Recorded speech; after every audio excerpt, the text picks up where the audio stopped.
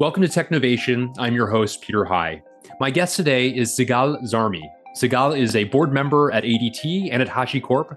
She's also a senior advisor at Morgan Stanley, where she served as managing director, international CIO, and global head of transformation. She also serves as a senior advisor and executive coach at Boston Consulting Group. She's a former chief information officer at PwC and at GE Capital as well. Sigal, welcome to Technovation. It's great to speak with you today. Nice being here. Thank you for inviting me. No, it's a great pleasure. Well, Sigal, as I mentioned, you are a very seasoned technology executive, having held senior tech and digital chief roles at a variety of organizations of consequence. I mentioned GE, PwC, certainly, of course, Morgan Stanley. For the past year and change, you've taken on a variety of different roles, senior advisor roles at a couple of organizations. You're on the board of a couple of others.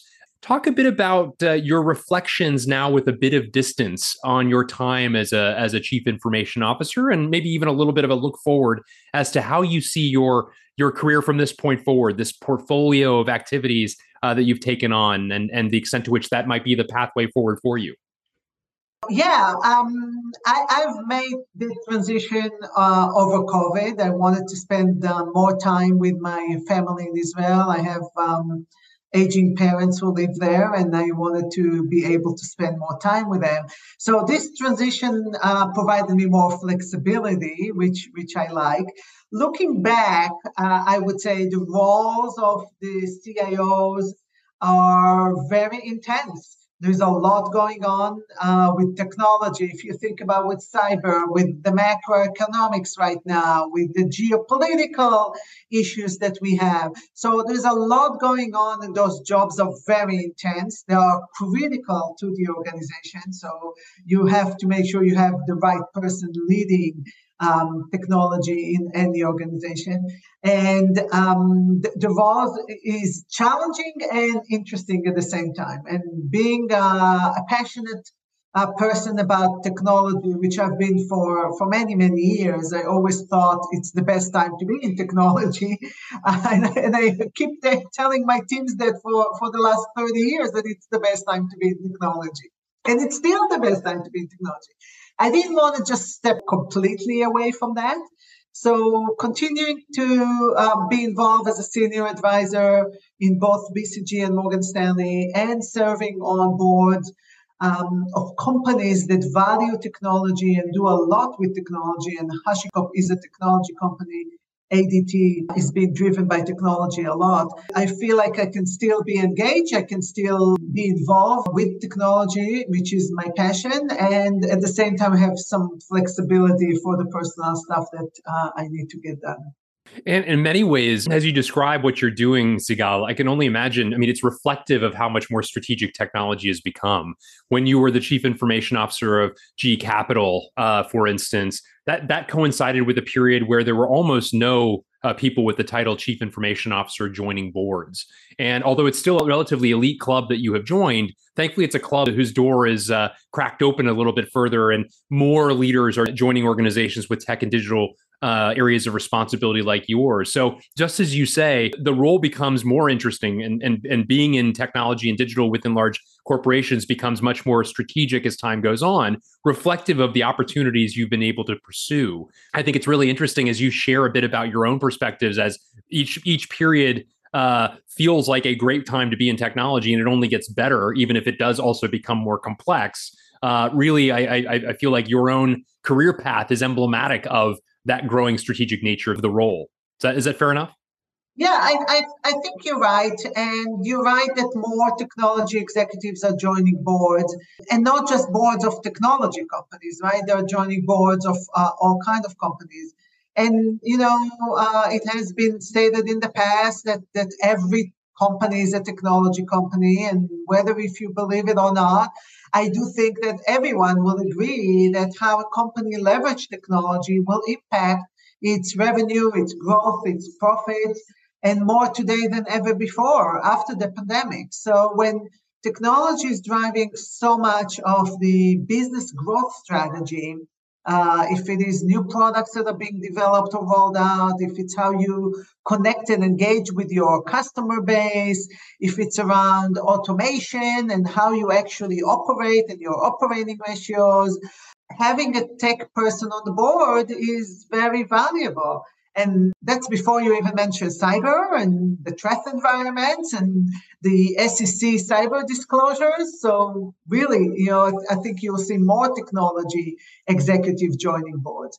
I think it's hard to do it when you are a CIO because a CIO is such a demanding job. You have to be strategic, you have to transform, you have to move the organization from all the legacy to the future of where technology is going, and at the same time you have to keep the wheels on the track, right? You have to keep running. You have outages, you have systems to support, you have regulatory and compliance requirements. So it's a really balance of a lot of different things, and no matter the size of the organization, it's complex. Very well said, indeed. I wanted to ask a bit about your pathway to board membership, knowing that there are a lot of former peers of yours as chief information officers who would wish to follow in your footsteps. What were some of the difference makers along the way for you that made this a possibility? Were there proactive steps that you took? Was it largely reactive initially? Did you enact sort of or make your ecosystem aware that this was an ambition of yours? Tell us a bit more about that. Yeah, I never believed that things happen on their own. I'm not a reactive person, and if I have a vision and a goal, I go for it. I got interested in being on board when I was still with PwC. Many of the PwC partner friends, when they retired, they joined boards. And PwC retirement age is 60, so you're still young and you still have a lot to contribute. While I was at PwC, I took some classes in what it means to be a board member in order to prepare myself. And what is the expectations? What are the responsibility? How should a board member think about governance? How should they think about strategy? And it included also how to go about joining a board, how you should, like you said, enact your and alert your ecosystem, how you should network for it. And I started doing that when I was still with PwC. When I joined Morgan Stanley, I kind of put it on the back burner because the job was demanding. I was coming up the learning curve. I had a lot to learn, and I didn't really think I can do that at the same time. But I continued to network, and I think the most important thing is really let people know that that's what you're interested in. And it doesn't happen overnight. The right opportunity has to come because you can interview for many boards, but they might not be the right boards for you. So it's important that you, I think, passionate about the product and what they sell, that you like the CEO and the management team, that you like your other fellow board members, that you understand their challenges and how you can contribute. You know what your value is and why you would be a good fit for the board. And that takes time. And joining a board, interviewing for a board is not like interviewing for a job, because usually for a job, they want you there yesterday, right? They need you. For a board, if you're one member down, the group still goes on, and most companies, they meet once a quarter. So it's not that critical to have, if somebody steps out or if you need someone, to have a person stepping in right away. Sometimes it can take 6 to 8 months with the same company, talking to the same company. So it takes a long time. So I've, over the last 18 months since I transitioned out, I've networked with many people. Every person I talk to, I ask them to introduce me to 2 other people in the network that I might be able to network with. I think really expanding the network, it's all this is about, that it really is. That's very interesting.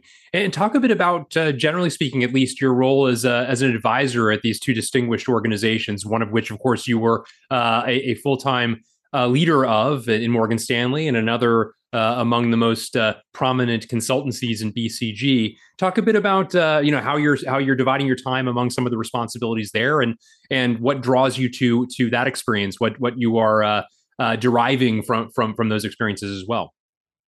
Yeah, I think for me, the importance of being a senior advisor is to continue to keep my tech skills relevant. With Morgan Stanley, I'm mainly helping them with innovation. And with BCG clients, it's really a lot around digital transformation, AI/ML, and cloud migration. And that keeps me, I think, with my fingers in what's happening in technology, what challenges do other companies have, what technology solutions might be a good fit for them. I like that because it's more strategic work versus hands-on work. And it goes well with the board work that I'm doing. And do you foresee? You mentioned that you stepped away for personal reasons as well. I wonder, do you see this as kind of the pathway forward? This portfolio of activities. Could you see yourself pursuing a full-time job in technology or somewhere else as you have in the past? I like the work that I'm doing. Like I said, it's much more strategic. It's broader than just running technology, because as a board member, you have to think about the growth strategy, the go-to-market, acquisitions, dispositions. I'm serving on the audit committee, so you think about debt refinancing and all kind of different things that you usually don't come across when you're in the CIO role. So it's interesting. I don't manage people, and on one hand, I miss managing people. On the other hand, there is less headaches with not managing people. I still do a lot of mentoring, if it's for startup CEOs, old colleagues of mine, people in my network that I'm helping out with. I'm also doing an executive coaching certification, so I will be doing some more formal coaching and not just mentoring. So I get that people interaction that way and trying to help people and give back. And I'm not sure. I don't want to never say, you're never going to do anything. But for the time being, I'm really happy with what I'm doing. And it's challenging enough and gives me the flexibility that I like. That's fantastic. I mentioned your background. You've worked for some legendary intellectual capital sorts of organizations. GE, I'd love to track back actually to GE in a moment, but General Electric, among the most prominent of talent factories, PwC, a leading consulting firm. Obviously, consulting is a very high brain power business, as is banking and investment banking like Morgan Stanley. What has drawn you to these roles at sort of high power intellectual organizations like this? And to what extent did you see, how did you see IT's role in being differentiating? I can only imagine when you're surrounded by people who are themselves of such tremendous intellects, it requires that you kind of bring your best at all times. Talk about that experience. 3 very different companies, but with that sort of high brain power, high IQ as a common denominator across all 3. You're so right, Peter. And I feel myself so lucky to work for such great companies that focus so much on people, but also strive to hire the best. And when you are, working with A players that are raising the bar every year, you have to, really excel. You really have to excel. I think the pace of technological change and the impact of technology on the growth and success of the company was always an additional dimension of why you need to stay ahead of the curve and make sure that you can really contribute value and to successful outcome for the companies I work for. So, continue to be on top of what's happening in the market, in technology, in the products that the companies are providing, what do you need to do when you think about modernizing your infrastructure landscape? How do you do that in the most economic way? How do you upskill your talent? How do you hire the best? How do you retain them? That has been a big question over the last few years. How do you engage with your teams and employees? And all of that is always something that you need to evaluate. And what I like about those three companies I work for, they always thought that they were never satisfied with where they are. They always thought about continuous improvement.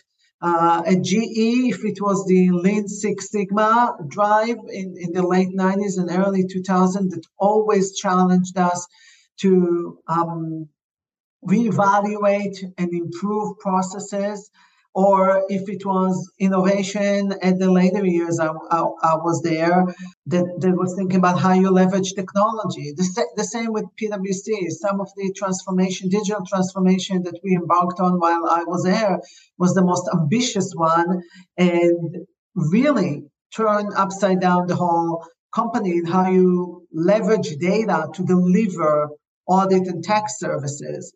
So there's a lot that I can say on each one of those companies, but each one of them really valued technology, and that was a big advantage for me to work there. I do want to zero in on GE for a moment, if you don't mind. A company that unfortunately is a bit of a shadow of itself as of now, but one that a succession of tremendous chief information officers came from. Dave Smoley, Chris Gates, Scott Gilbert, Alan Boehm, Clay Johnson, Jude Schramm, Chris Drumgoole, Kathy McElligott. I think of all of them. CIO Linda Jojo, CIOs. At major corporations. Mark Poulter, Monica Caldas, they're on and on and on. Exactly. It's just, especially for, our generation, if you will, for folks that were born in, let's say, the 60s or 70s, it's been just a remarkable, the influence of this group and the extent to which it's now spread like seeds to influence so many other industries. Talk a bit about what you drew from that time. What was so special about GE from your perspective that has led to not only opportunities like the ones that you've pursued since, but for so many peers of yours? Yeah, I think GE was an amazing training ground, and the way they focused on people and training and leadership development is what created all this cadre of great leaders that you mentioned. You mentioned how smart and high EQ the people that worked at GE were, and you could learn so much from your bosses, from your peers, from your teams. In addition to all of the classes and courses that you attended, I got a world of education at GE in the almost 18 years that I was there. How to build a high-performing team, how to lead and be a leader and not just manage teams, how important it is to set vision, mission, the values that you need in order to get teams motivated and engaged, how to negotiate, influence, how you set strategy. And the most important thing that I loved about GE, a lot of people came to GE from really humble backgrounds. So you also learn how not to have an ego, be more relatable, and be humble as a leader. I think that's really important because that's what created such a great following for those leaders in all of the organizations that they continue to lead after GE. A great company, and I thoroughly enjoyed the time I was there. Well, so you mentioned what a great education it was. I also want to highlight part of your formal education was at the Technion, legendary technology. I should say university, excuse me, but with a special bent on technology. I recently read that 792 companies have been founded by people who are graduates of the Technion, 19 unicorns, certainly a number of technology executives like yourself in a variety of different organizations of influence. I wanted to just also ask you a bit about your reflections of the tech community in Israel. It's an extraordinary place that, if anything, is getting even stronger based upon, again, your alma mater, the the milieu there, which is geared so well towards the establishment of startups. Any reflections you have on the relationship between Israel and technology, and that's the growing symbiosis between the two? I think the military is a great training ground for a lot of young people. You get hands-on education in technology, and you have to be agile. You have to be very responsive, and the latitude that you get at a very young age to make decisions that are sometimes it's life and death decisions, and sometimes it's a lot of creative freedom to build something that will be really impactful. So the environment that you are operating within is so conducive and encouraging for entrepreneurship that helps. That's number one. Number two, it's a small country, and when you see your friends and your relatives, or you hear about others that you went to school with, that they created a company that is now a unicorn. And not every company is a unicorn, but there are a lot of companies that are very successful, even not being a unicorn. So they had exits before they became a unicorn. And you hear about that, you say, why not me? I'm as smart as this guy, right? I can do it. So why not me? And so it's kind of a snowball. It's one thing that encouraging the other. So you've seen them, if you're visiting Israel and you're meeting with those companies, you see so many CEOs that are serial entrepreneurs. They are on their third and fourth startup.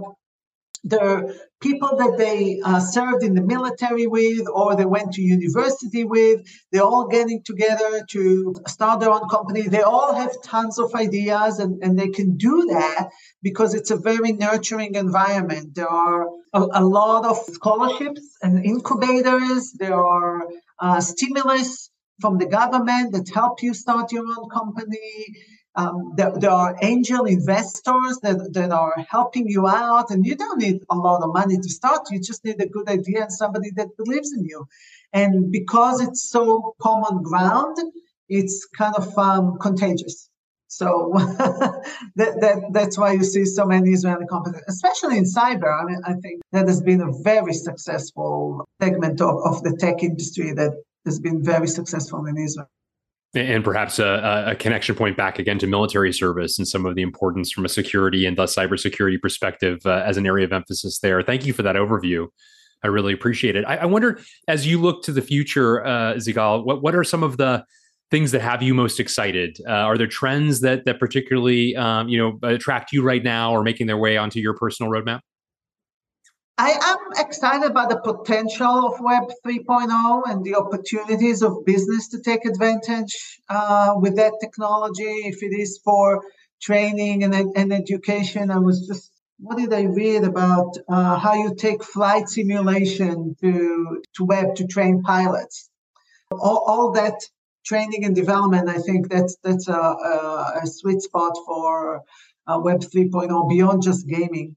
So shopping, can be really interesting. So that's an area that I think, to me, is going to develop over the next few years. When you have this economic situation that we have now, a lot of riffraff, if you will just go away. But the stuff that is really gonna last is going to stick with us and grow and drive. And I think the successful companies that are rethinking their strategy, they're cutting back costs, they're focusing on what's important, they're supposed to have all of those moonshots. They're really focusing on the core product and what's important. And the ones that have a very successful winning product will thrive. And we've seen that after the dot-com bust, right? We've seen that Amazon, for example, was one of the companies that succeeded. So I would say that would be one of them. I'm still very excited about cloud transformation. I think we haven't seen the end of that transformation yet.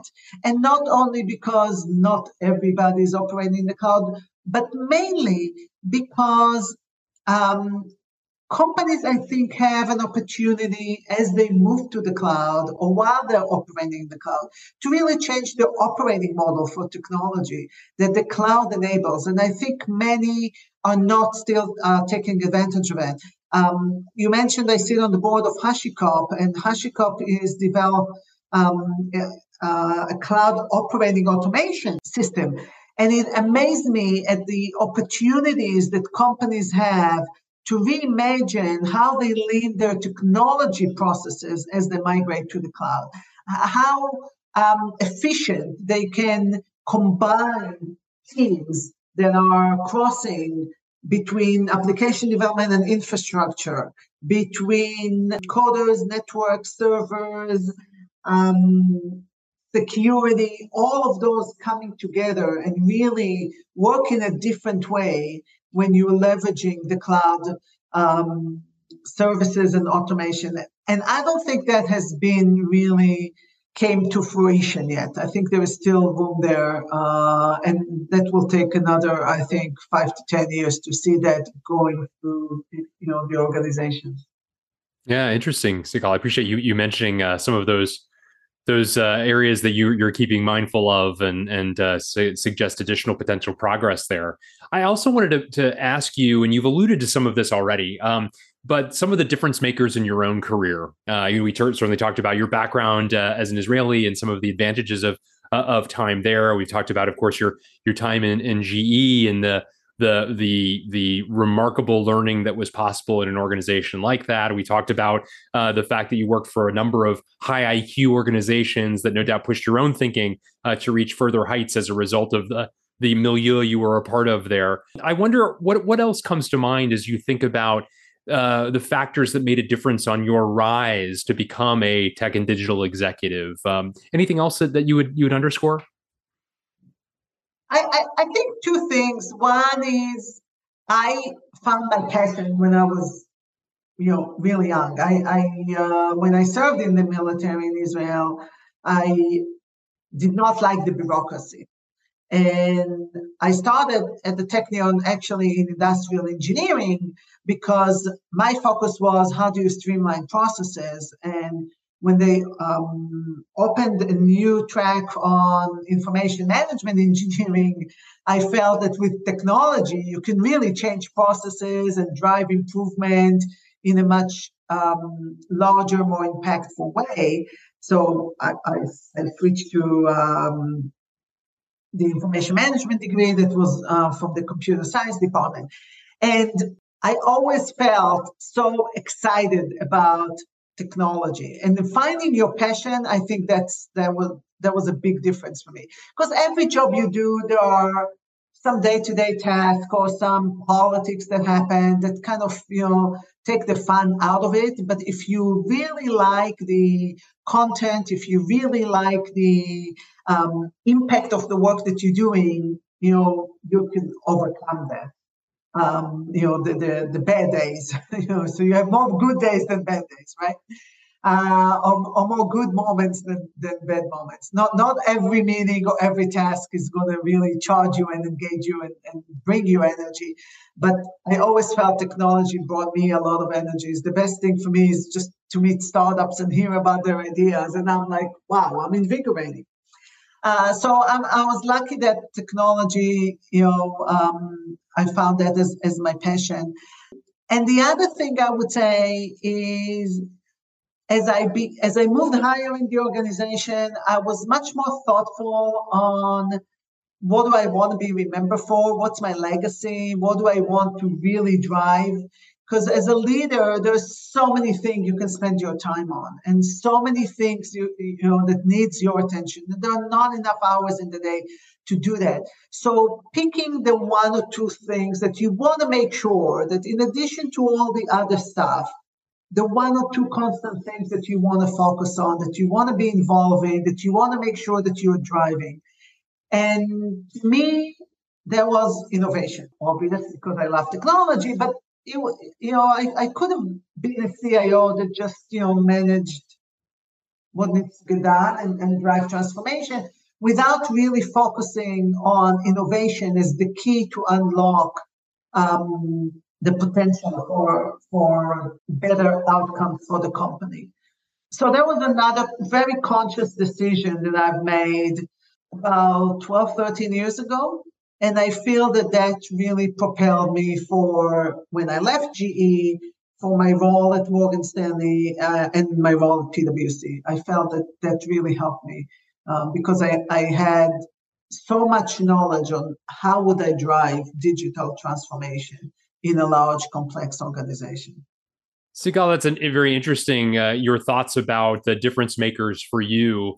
I wonder if you had advice to a younger version of yourself or actual young people today who might be a couple decades away from reaching the heights that you have reached, but who might wish to walk in your footsteps. Talk a bit about some of your thoughts there. What would you advise them? I'll try to keep it simple. So I'll go by ABCD. A, for being accountable, meaning have a high say-do ratio. And if I can depend on you as a manager, right, I will give you more work. I will give you the critical task. I will give you the critical projects. I'll give you the opportunity to shine. So be accountable. B is be bold. Redefine what's possible. Take risk. Innovate and challenge others. I took a risk of moving to Europe in 2021, 2 months before 9/11. And the project I was on got canceled right after 9/11. And I didn't have a job. And I had to look for another opportunity. But I've learned so much from that. And I would do it all over again, right? So be bold and take those risks. C, say, be curious. Always learn new things. You can learn from others. If you listen well, you would learn a lot from what other people have to say. And just make sure you learn something new every day. I mentioned how much I love GE and the whole learning culture there was just wonderful. So be curious. And D is for delightful. Be kind, be gracious, be sincere, be delightful. And have a low ego. I think people really appreciate it. Great words of wisdom, certainly. Thank you, Sigal. Well, I want to thank you so much for joining me today in conversation, sharing a bit of your insights from across a really remarkable career. Tremendous stops along the way, reflections on the expansion of the discipline and how exciting it is to be in technology today, but also the portfolio of interesting areas that you're focused on, whether advising important organizations, serving on their boards as advisors as well. I really appreciate a stimulating conversation, Sigal. Thank you, Peter. Glad to be here.